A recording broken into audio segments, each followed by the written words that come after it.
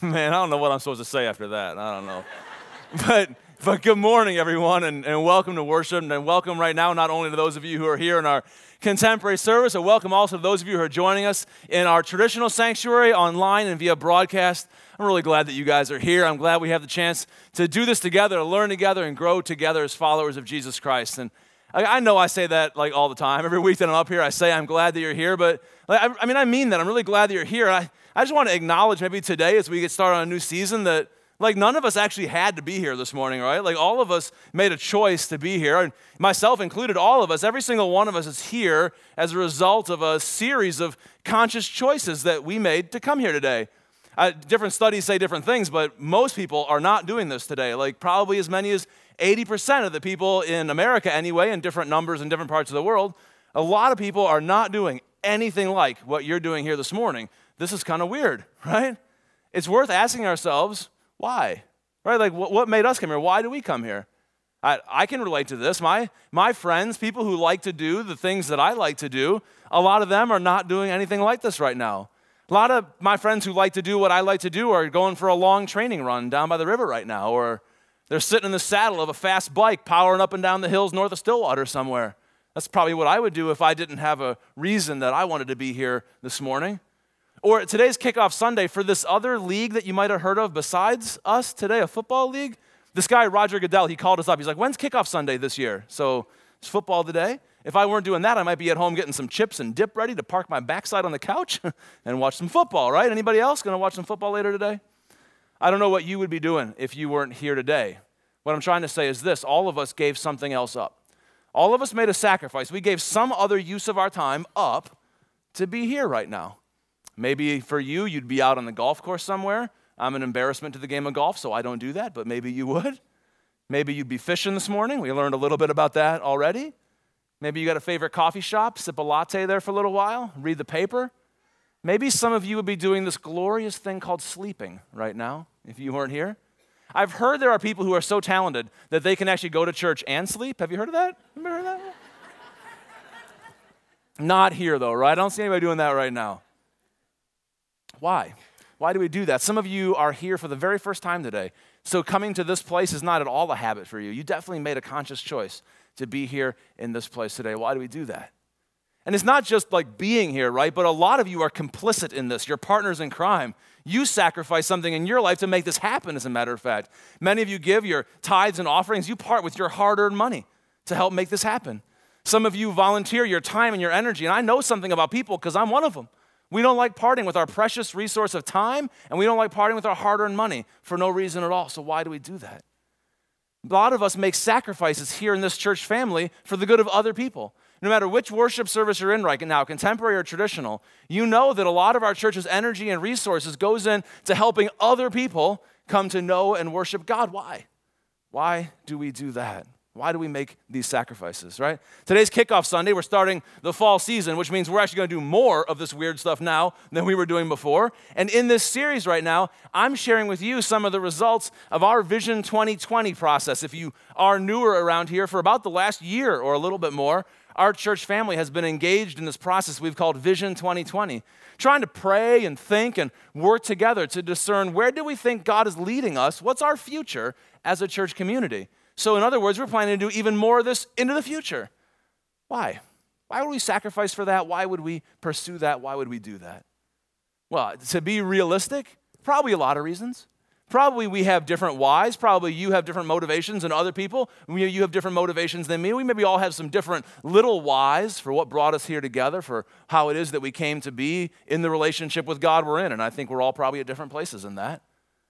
But I also think there's one big why. I think there's a really big why behind all of our different whys, and I want to talk to you about that this morning.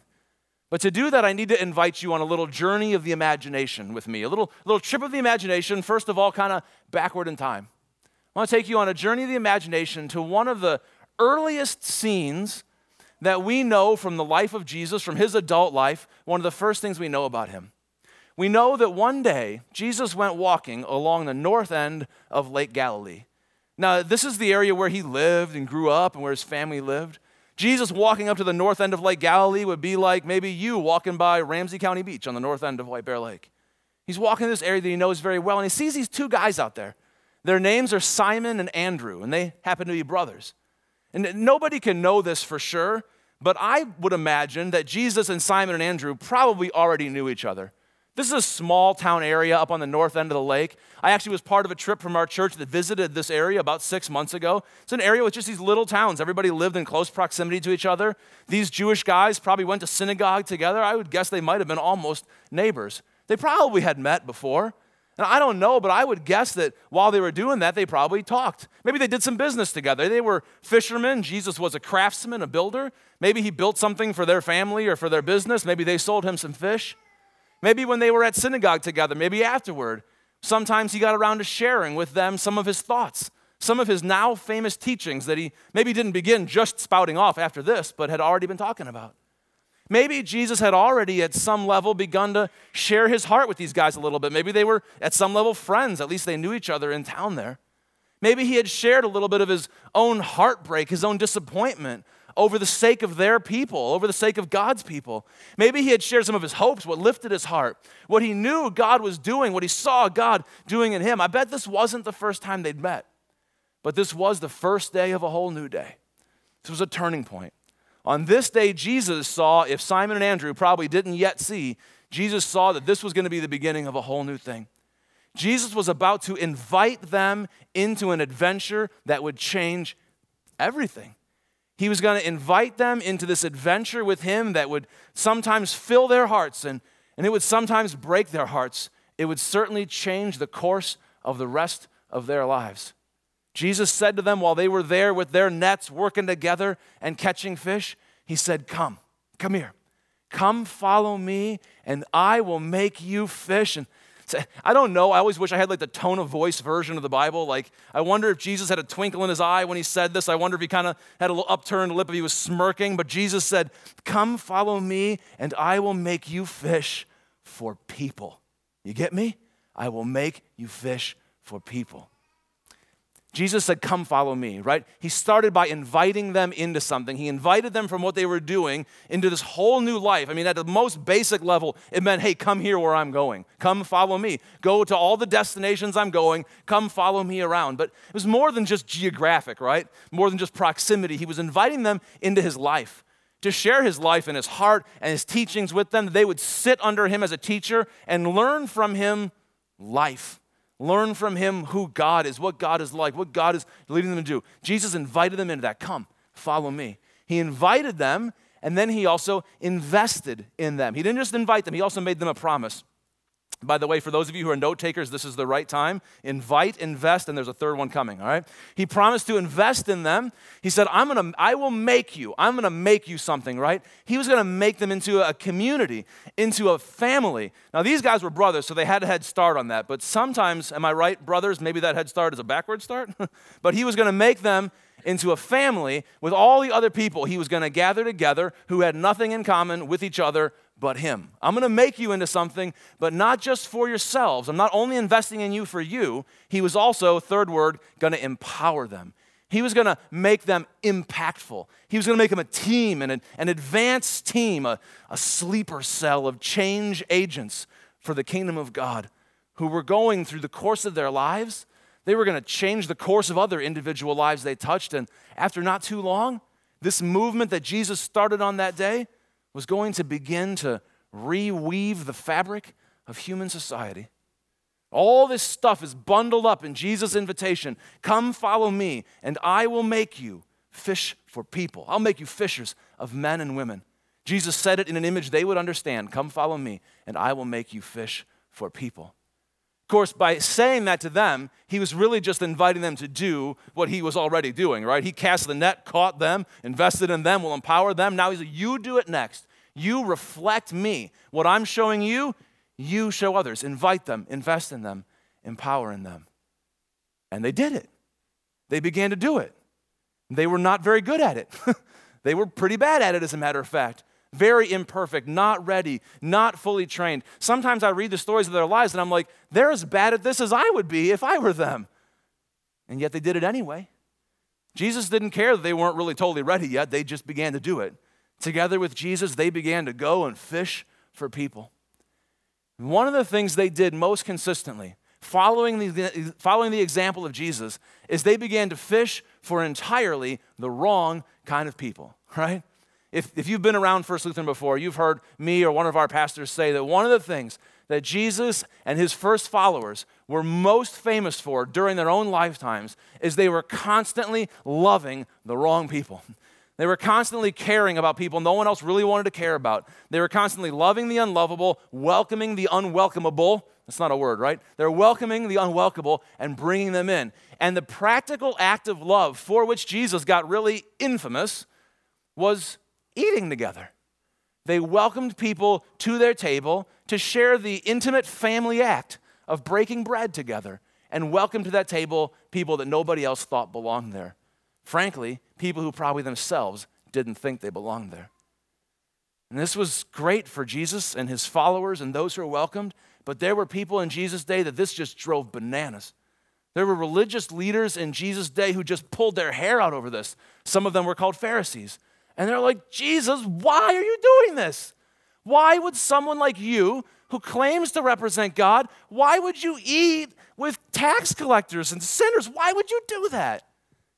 Again, I would love the tone of voice version of the Bible. I'd love to hear when Jesus answered patiently, when Jesus maybe he smiled again and was like, okay, time number 101, let me tell you this. And he would tell these stories, right? And the stories that we have, we call them Gospels in the Bible, Matthew, Mark, Luke, and John. These books of the Bible are full of the stories of Jesus' life, and they're full of the stories that Jesus told. We've come to call them parables in later years.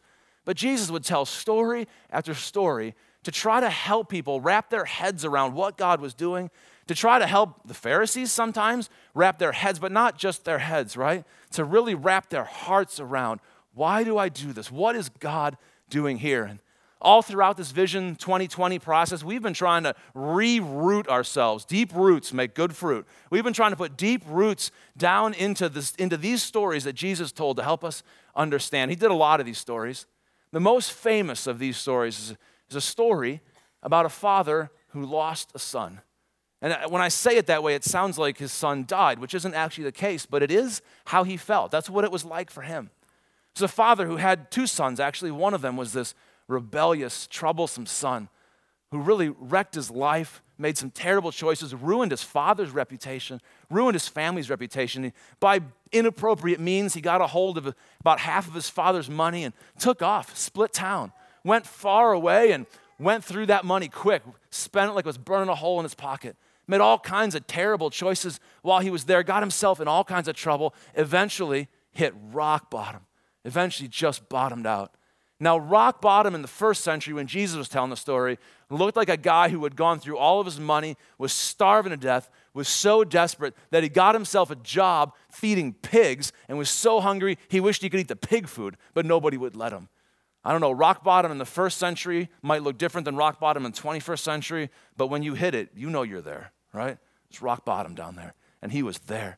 And finally, he hit his head on the bottom, and he came to his senses. He's like, this is stupid. What am I doing here? This is ridiculous. I don't know. Do I dare? I might try to go back home again. I know my dad would never have me back. I can't be his son anymore. I burned my bridges, but I wonder, my dad's got a business at home. Maybe I could go back home. Maybe he would let me work in the business somewhere far away from him. So he thought about it, and he got a speech together. He got this rehearsed speech that he was going to make. Have you ever been in so much trouble, you knew it was going to be so bad you had to rehearse a speech before you got there? He did that. And he starts to think to himself, I'm going to tell him, Dad, I know I wrecked my whole life. I know I did everything wrong. I know I hurt you so bad. I know I'm sorry. And I know that I'm no longer worthy to be called your son. And those words must have stung, thinking them and saying, I'm no longer worthy to be called your son. But man, if you would just maybe give me a job, the lowest job in the business, and let me sleep out back, I don't know, do you think, Dad, we could do that? And he gets his speech together and he starts walking home. And I don't know how far it was. I bet it was a few days' walk. Jesus said he was in the far country, as far away. He's coming back, repeating those words in his head, playing those tapes, right? I'm no longer worthy to be called your son. I'm no longer worthy. He gets back and he looks up and down the road. I picture it kind of like a long estate driveway going up to the big house where his dad was. And he looks up and he's going to walk up, and then he sees his father running down the road to him, just running. Boy's probably scared out of his wits, not knowing what's going to happen. The father gets there, throws his arms around him. I think it's worthwhile noting he didn't throw his fists. Threw his arms around the boy, just tears, just weeping. And he kisses his son, and the boy tries his speech. The father won't even let him get it out. Just welcome home, you're my son. He calls him child, welcomes him back into the family again. And then he begins to throw this party. He throws a feast. He kills the fatted calf, symbol of a big party, right? Spares no expense. Invites all the neighbors that probably in recent days had been cursing the name of this boy who had wrecked the reputation of his family. But the father's like, man, just come celebrate. I don't care. This son of mine, it's like he was dead and he's alive again. He was lost and he's found. He brings him home and throws this huge party. Remember, Jesus is telling the story to answer a question. Jesus, why do you do this? Why do you eat with tax collectors and sinners? Jesus finishes his story by saying this story, there is rejoicing like this in heaven. There is rejoicing like this in heaven. Every time one lost person is found, every time one sinful person turns from the life that is a lie and empty promises to the life that is truly life, there is rejoicing in the heart of God. God is like that. You want to know, Jesus says, why I do what I do? Because that's what God is doing. And if God is doing it, you darn well believe that I'm going to be doing it. That's why. In fact, the question isn't, I think Jesus would say to these guys, the question isn't, why do I do what I do? The question is, why don't you? Why don't you? Right, Jesus' disciples, they're at the table welcoming all these people who got the message loud and clear from the Pharisees that they didn't belong, but Jesus was saying, no, you belong here. You're welcome. They got the picture. They weren't perfect. They were bad at it sometimes, but they got the picture. And a couple years later, after having been apprenticed by Jesus into this way of life, Jesus himself is crucified. He's killed for things like this. Raised again from the dead by the power of God and ascends to heaven to sit at the right hand of Almighty God to reign as Lord of heaven and earth, to start putting the whole world back together again. And Jesus' followers are here, and they figured out how to do it. And so they kept doing it. They kept getting together regularly, kept sharing their meals together, breaking bread together, because Jesus made them family after all. And I'm sure that while they were doing it, they kept welcoming all the wrong people to dinner. And they prayed together, and they challenged each other, and they grew together. And sometimes when somebody had needs, they would support one another with acts of tremendous generosity, just cared for one another like family. And other people noticed. They saw it. Other people saw what happened. They saw what Jesus was doing in them. And they began to say, we want to do that. We would give up our old way of life. We would leave that behind to come here and be like you guys and live as a part of this community in relationship with God. Like you know God, we would do that. We would love to learn to pray like you pray with power. Like Jesus apparently taught you to pray. We'd love to do that and be alive like you're alive. We would do that. We'd love to start sacrificing. We'd love to be generous and share our resources with one another like we see you doing. If that's what it means to be a part of a community like we see in you, we want in. And there was one of Jesus' followers, one of these early Christian leaders and writers. His name was Luke. And he wrote down a book with these stories from these early days in it. It's come in these days to be called Acts. The Acts of the early Christians, the Acts of the Apostles, the Acts of Jesus through his people. And Luke wrote in that book that during this time, the Lord added to their number daily. Every day, God was bringing new people who saw this and said, I want in on that. The Lord added to their number daily those who were being saved from their old way of life to life with God in Jesus Christ. Jesus had taken these guys, Simon and Andrew, more friends, men, women, a whole crowd of them. He said, seen them and brought them together and made them a community, invested them, empowered them, and now they were fishing for people. And they were catching them by the netfuls. And they were just reflecting the heart of God. They had come to know the heart and love of God for them. They had come to know who they were and where they had come from when nobody else wanted to welcome them in. Jesus did. They had come to know the heart of God for them, and so they were ready to show the heart of God to others. They were reflecting the heart of God. This is how they lived. This is what they did. And then they taught it to the next generation of Jesus followers, and they passed the baton to the next generation and to the next generation. and to the next, and to the next, and to the next, and the next, and the next, until somebody took that baton that Jesus handed to Simon and Andrew on the north end of Lake Galilee a long, long time ago, and they handed it to you.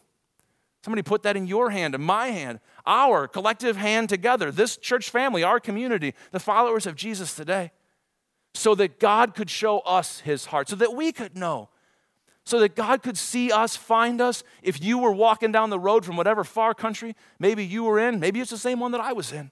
We were coming back up the road going, I don't know, I don't belong here. Whatever piece of shame you were bearing, whatever pain you had in your life, if you have pain in your life, I want you to know you're in good company around here. And we look up the road and don't know what to expect. We probably don't belong at home. And God wants us to know that his heart is for us, that he would come trucking down the road, running after us, to throw his arms around us and say, I don't know what label you have on yourself. I don't know what you've been called. I don't know what you call yourself. I call you my child. I call you son and daughter of God, that you would know the heart of God for you, and then that you would show the heart of God to others.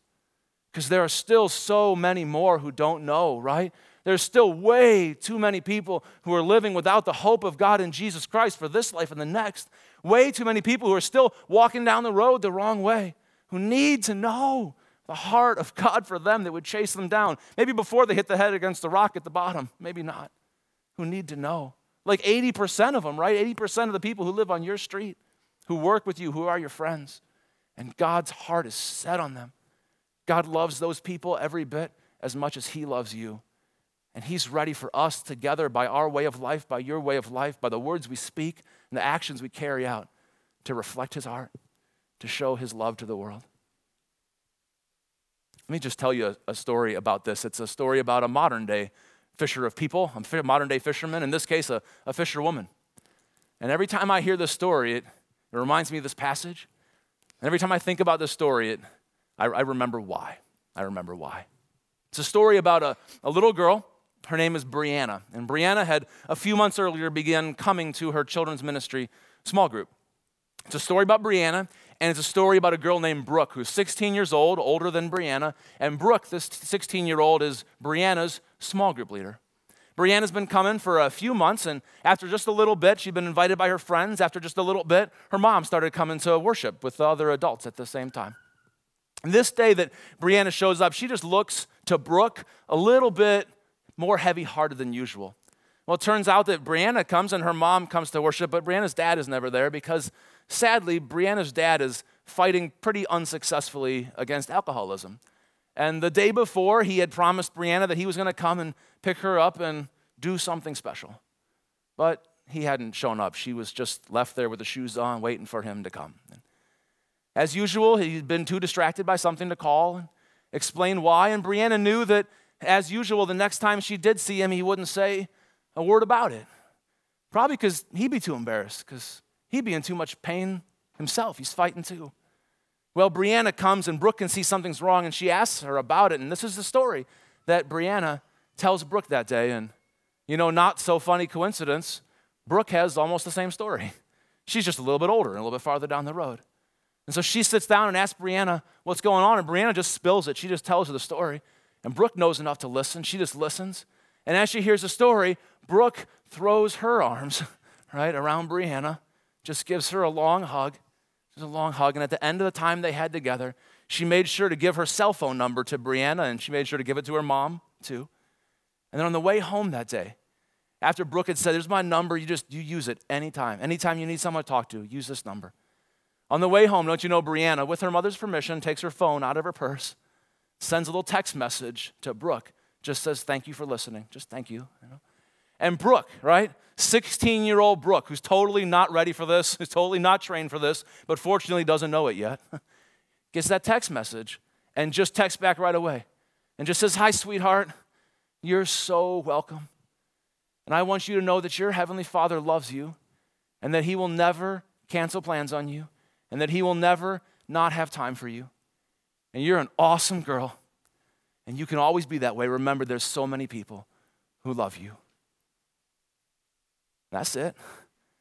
And Brianna had the opportunity to experience in Brooke, to feel the heart of her Heavenly Father, because Brooke got the opportunity to reflect it.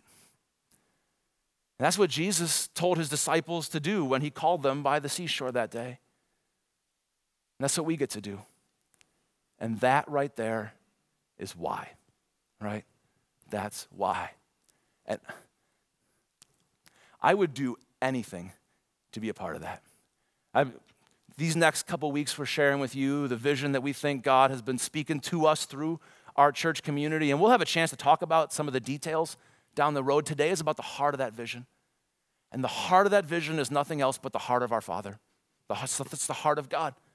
The heart of our vision is not what are we going to do. It's not what kind of programs could we launch. It's not what kind of buildings could we build or budgets could we forecast. There's time for that. We'll get to that. The heart of the vision that God has given us is not what are we going to do. It's who are we going to be. And we are going to be the kind of people, we are going to be the kind of community, we will be a church family who knows and shows the heart of God, who reflects the heart of our Heavenly Father. Right now, I can't answer this question for you. Nobody can answer this question for anybody else. We all get to answer it for ourselves. But I'll tell you my answer. I really want in on this. I don't want anything else in life as much as I would love to be a part of that. I mean, if I could help more Briannas know the heart of her Heavenly Father for her, and I don't care if Brianna is 7 or 17 or 70. I don't care. I don't care if her name's Brianna or Brian. I don't care. If God would let me use my one precious life for something like that, sign me up. I'm in. You get to answer for yourself. I'm in. Over the course of these next couple weeks, what I want to do for 3 more weeks is just share with you what I think are some of the practical steps that we'll take next steps for us as a church family, areas of growth, for us to be this kind of people who reflect the heart of our Father, who live in the First Lutheran Church family values that we have on the banners in both of our worship venues. We're going to get through that for the next few weeks. And 3 weeks from today, on Sunday morning, September 28th, mark your calendars right now, is the opportunity for all of us to say, sign me on for that. I want to be a partner in that mission that God has given us. I want to be part of that future vision, that we would be that people who reflects, who knows and show the heart of God. But that's in 3 weeks. I want you to think about that and pray about that between now and then. For today, one simple action step for you. One thing that I would just love it if all of us would do together for this next week. I'd like us to root this whole thing in prayer. And I want to just give you one very short, simple, short sentence prayer for you to pray this week. And it's this: Jesus, help me know and show the heart of God. Jesus, help me know and show the heart of God. Let's practice it together. Traditional service, contemporary service, online, cable TV, everybody. Let's just do this together right now. Ready? Jesus, help me know and show the heart of God. That we would know the heart of the Father for us. If you would pray that this week, if you might pray before you go to bed, maybe you could pray it in the morning. Some people like to pray while they drive. You can do that if you want. If you like to pray while you drive, I hope you like to pray with your eyes open. Do that, okay? I want you to talk to God, but not that directly just yet, okay? So, you get there? Yeah, good, thanks. So pray that prayer this week. If our whole church community will pray that together, Jesus, help me know. Not just show, help me know. Not just know, show. Jesus, help me know and show the heart of God. Let's ground ourselves in prayer right there, and let me pray for us right now as we close this time together. Good and gracious God, thank you that you have not left us to our own devices, that you have not left us alone, that you have not left us in the far country, that you have not left us bitter about our brothers and sisters who have gone to the far country. You've given us your heart. You've shown us your grace. You've welcomed us at your table. And I pray, God, that you would just send your Spirit, your very own presence, to welcome us, to invite us, to build us up, to empower us. That we would not only know, but Jesus, help us know and show the heart of God. We live and pray in Jesus' name. Amen.